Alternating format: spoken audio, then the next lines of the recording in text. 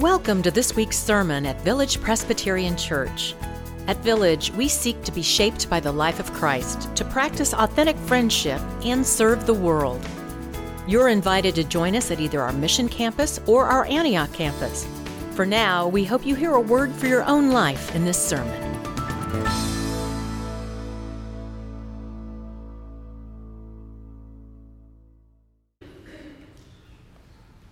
Good morning. It's always a pleasure to sing with this choir. It's fun, it really is. And speaking of celebrations, which dear Reverend Tom was talking about, the choir is also celebrating something tremendously.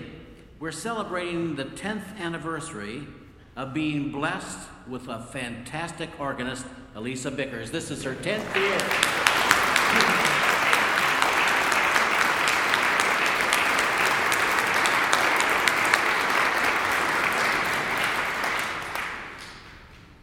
And we are also being blessed with having the More Love Chorale here too this morning. And I couldn't think of a better named ensemble to really illustrate our scripture today. It's John 21, verses 15 through 19. If you wish, you may find this passage in your Pew Bible on page 990. But as always, first, let us prepare our hearts. Dear Lord, help us remember that our soul is often a chariot without wheels, clogged and hindered in sin's miry clay. As the scriptures are read this morning, help melt our hearts, heal our backsliding, and realize that thy grace, patience, and most of all, love is a powerful incentive to repentance. Amen. Now, before we read this morning's passage, our esteemed Reverend Tom R. asked the readers to give you a little background. Now, when Jesus was resurrected, he saw his disciples fishing. It was about daybreak. When Peter realized it was Jesus, he leaped from the boat and swam to shore. There, on the beach, Peter and Jesus ate breakfast together, and they had this conversation. Let us listen for God's word to us. When they had finished breakfast, Jesus said to Simon Peter, "Simon, son of John, do you love me more than these?" Peter said, "Oh, well, yes, Lord, you know I love you." Jesus said, "Feed my lambs." A second time he said to him, "Simon, son of John, do you love me?" He said to him, "Well, yes, Lord, you know that I love you." Jesus said to him, "Tend my sheep." He said to him the third time, "Simon, son of John, do you love me?" Peter felt hurt because he said to him a third time, "Do you love me?" And then he said, "Lord, you know everything. You know that I love you." Jesus said to him, "Feed my sheep. Very truly I tell you, wherever you wished, you were younger, and you used to fasten your own boat and the belt and go wherever you wished. But when you grow old, you will stretch out your hands, and someone else will fasten a belt around you and take you where you do not wish to go." Now, Jesus said this to indicate the kind of death by which Peter would eventually glorify God. After this, Jesus said to Peter, "Follow me." The grass withers, the flower fades, but the Lord's word stands forever.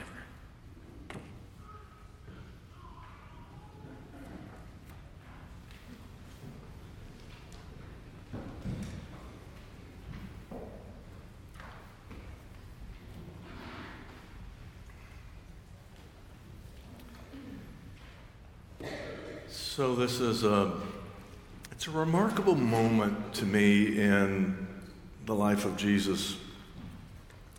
Because here Peter sits by this charcoal fire on the beach as Jesus is cooking breakfast. And there's a lot in the air. It's not lost on me that the last time we read about Peter and a fire, it was in the courtyard, and his mouth was filled with words of denial. I'm sorry, you've got the wrong guy. I simply do not know that man. Now, neither one of them bring that moment up, but you know what it's like when the biggest thing in the room is unsaid. And so they both carried that memory to this breakfast on the beach. But then Jesus, he pushes the reset button. He says, Peter, do you love me? Yes, Lord. You know that I do. You know I do. And Jesus did know that. He not only knew that Peter loved him, he knew Peter needed to say it out loud. What Jesus wants to do now is remind them both what really matters. So 3 times he asked him, do you love me? And 3 times Peter responds, yes. So that now this is their story. Their story is not a story of denying 3 times, but of affirming love 3 times. And this is a love that not only comes to Peter in what is without question the wake of his worst moment. It comes to Peter as a word of forgiveness, but also a word of calling. Jesus looks to this broken disciple and says, I'm counting on you. I'm counting on you to feed my sheep. When he talks about his sheep, he's talking about us, the church, you and me, his followers. And what his sheep are hungry for is love. So what he says is, I'm counting on you to love the church, Peter. And it's kind of amazing because Peter's been a mess. He got it all wrong. He's carrying this burden, this weight with him. But you know, sometimes when we are clearest that we don't have it all put together, sometimes when we're very aware that we don't have everything figured out, that we're not sure where the path is leading us, sometimes that's the moment when Jesus speaks most clearly. I'm counting on you, not because you're perfect or qualified, but because you are loved. I'm counting on you to love the church, to feed my sheep.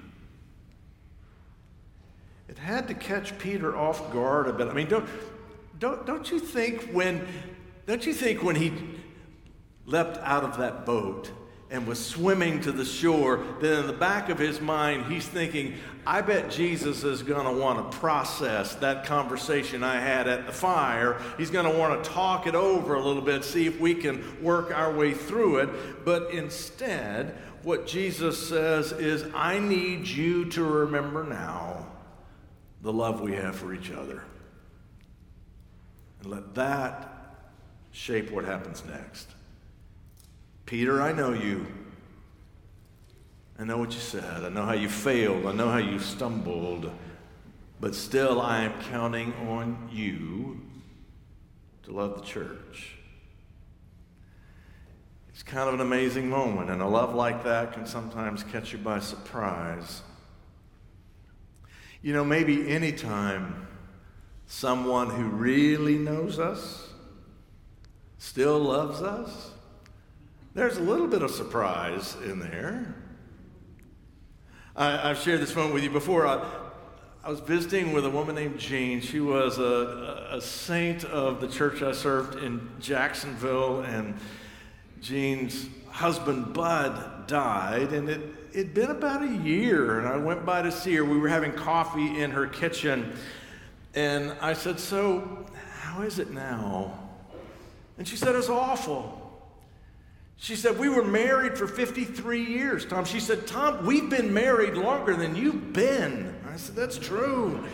She said, I can't remember not being married. There's nothing that seems right now. He was a part of everything. She said he used to sit right there where you're sitting and read his paper in the morning. And when he was shaving in the morning, he played the radio, played it so loud. I told him to turn it down. The neighbors don't need to hear the radio, bud. And she said, at the end of the day, when we turned the TV off, he'd say, well, how was your day? She said, he would ask me that even if neither one of us had left the house all day long. I said, he loved you. He loved you, didn't he? She said, you know, he did. Sounded kind of surprised. She did. She said, you know, she said, I can think of a million reasons why he wouldn't love me. I could think of a couple myself. I knew her pretty well. He said, but he loved me every day.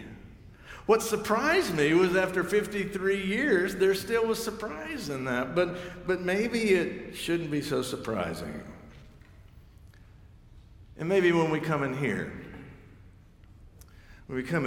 and we remember again that the God who created the universe, the God who knows your every moment, the God who knows you better than you know yourself, that God who knows it all, the good and the shameful, the beautiful and the broken, that God loves you by name with a love that will never let you go. And if you wrap your head and heart around that, if it doesn't surprise you at least a little, I don't think you've taken it all in. I think about this every time we have baptism. You know, Barracks, he has no idea how much he's loved. No idea. And Dennis and Elizabeth, they love him when it's easy, and they know now it's easy. And they will love him when it's hard. I'm remembering a time when our son, when he was preschool age, we would hear him in the middle of the night just shouting out, cold, cold, cold. He would go running there, what's wrong? He kicked his blankets off, and instead of reaching down and pulling them up himself, he summoned his staff. Bates, you know. So, you know, we love him when it's hard. You'll love him when he's embarrassed that you love him. But someday, these kids, they realize it's love that carries us through. I think that's why Jesus says, feed my sheep, and what they're hungry for the most is love. If I understand the text, I think what Jesus is teaching us is that the first work of the church is to love one another. Love is the currency of the church. Now look, I know we mess it up sometimes. You mess it up sometimes. I mess it up sometimes. And we talk about love being the currency of the church, not because we're necessarily better at it than other people. That's not the point at all. I'm just saying that time and again, Jesus says, love each other, be good to each other. To claim a connection to one another in the church matters. And I think it matters for lots of reasons, but let me tell you just one that I think about all the time. I'm continually amazed at how much loneliness there is in this culture. We live in a lonely time. Now look, most of us are surrounded by people all the time, but being surrounded by people doesn't mean you feel connected to people. And when you don't feel connected, the presence of people can only intensify the loneliness. Folks are lonely. I remember reading about Moss Hart. He was a playwright, died in the early 60s. In his autobiography, he told of a moment of his childhood. He grew up, he said, in a drab tenement in the Bronx in New York City. It was Christmas Eve, and he was 10 years old, and his dad took him down to 149th Street, where he said there was a line of push carts with vendors that had various toys and gifts to sell for Christmas presents, and his father took him down there to buy him something for Christmas. And so they went to the first push cart and looked, and Moss said he saw something that might be interesting, and he sort of looked at his dad. His dad asked the price, and then they went to the next push cart and to the next. He saw something that might be interesting. He looked at his dad asked the price, and he went to the next cart and the next. And he said when they almost got to the end of the line, he heard his dad reach in his pocket and jingle a few coins. And that's when he realized what was going on. His dad had saved a few coins in hopes to buy him something for Christmas, but he was 10 years old, and the things that he wanted, well, Christmas was too expensive. He said years later, he recounted his feelings that night. He said, I looked at my dad and I saw the despair in his eyes. And I wanted to say, forget it, none of this matters. The only thing that matters is I love you. That's all. But instead, he said, we stood shivering in the cold for a moment, and then turned and walked away from the last two push carts and silently headed back home. He said, I don't remember that I took his hand or that he took mine. We were just two lonely people struggling to find each other. We live in a lonely culture. Even the scientists are telling us so.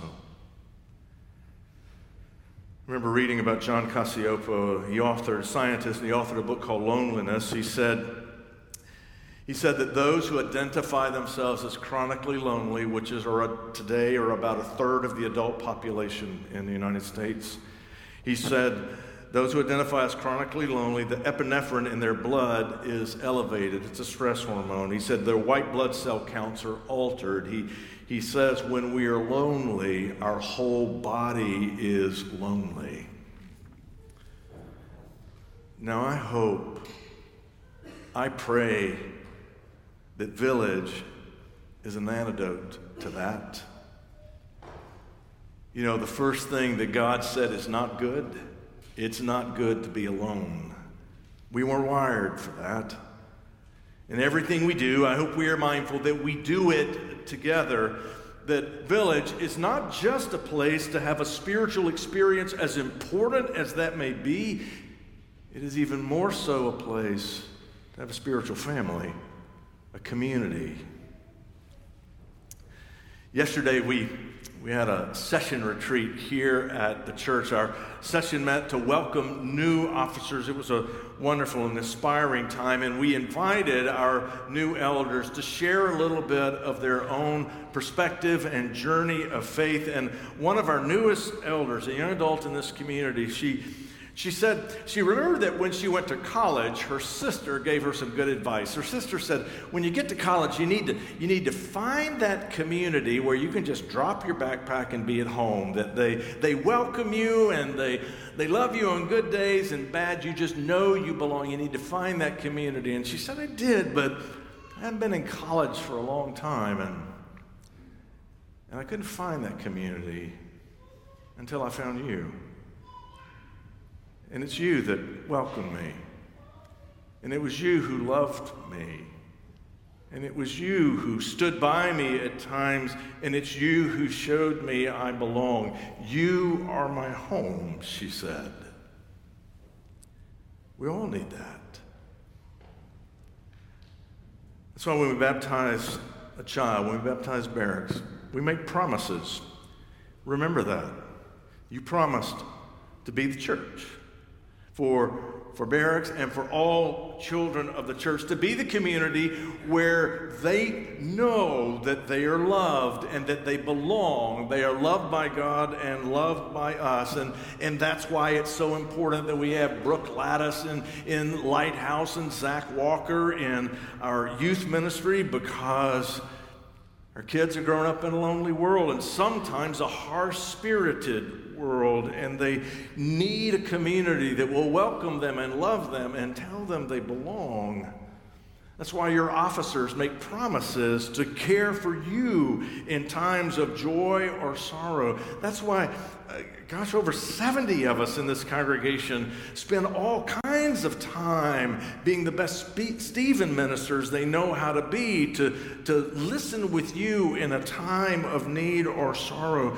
That's why we call not just one, but two pastors of pastoral care to make sure that the church is there for you when you need it the most, because we know when Jesus looked at Peter, he was telling him the first work of the church is to feed the sheep, and what we hunger for the most is love.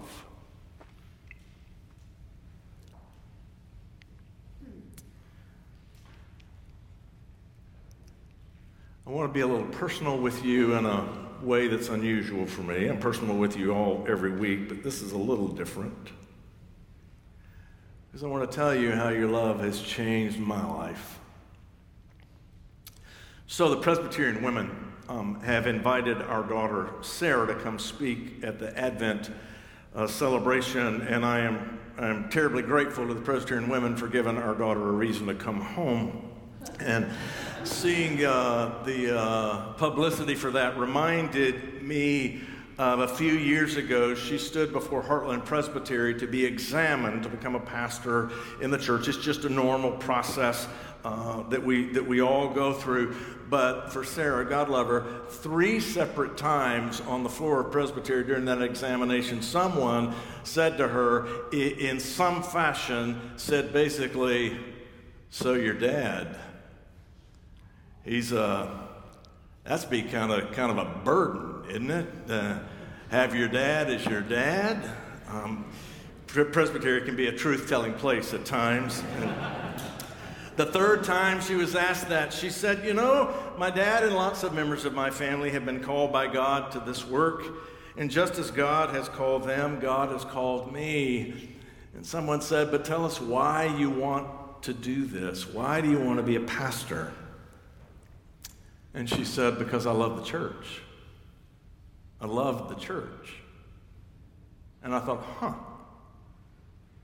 I don't remember the last time I heard someone say they love the church on the floor of Presbytery. I don't remember when that happened. Well, a month or so later, I stood next to her at this table where she broke bread and poured the cup for the first time. And then I stood right there with her, bread in her hand, cup in mine, and I listened as she whispered, "The body of Christ broken for you, Cindy. The body of Christ broken for you, Nancy. The body of Christ broken for you, George. The body of Christ broken for you, Carol." That was her mother. She's listened to me talk about God her whole life, but when she's seen God most clearly, it's been in her mother. And then what I realized as she called your names one by one, not only was it one of the holiest moments in my life, but I all of a sudden understood why she said what she said on the floor of Presbytery. Because you are the ones who loved her into ministry. What she was saying is, if you knew the people that I know, who wouldn't want to do this? Because the people I know, they feed you what you hunger for, what you hunger the most. The people I know, they've loved me, so I love the church. Love is the currency of the church. Not because we're better at it than anybody else. That's not the point. It's because we have been loved, and not only just in general, but sometimes when we have been our weakest, when we have been most clear that we lack clarity, when we have been most sure that we are uncertain, even in those moments when we're a mess ourselves, that word of love comes to you and says, "I'm counting on you to love one another. I'm counting on you to remember my love for you and your love for me, and let that determine what happens next." Pray with me. Gracious God, we believe. Help our unbelief. In Christ's name we pray. Amen. Thank you for listening to this week's sermon at Village Presbyterian Church. Learn more about us at villagepres.org, and we invite you to join us again next week.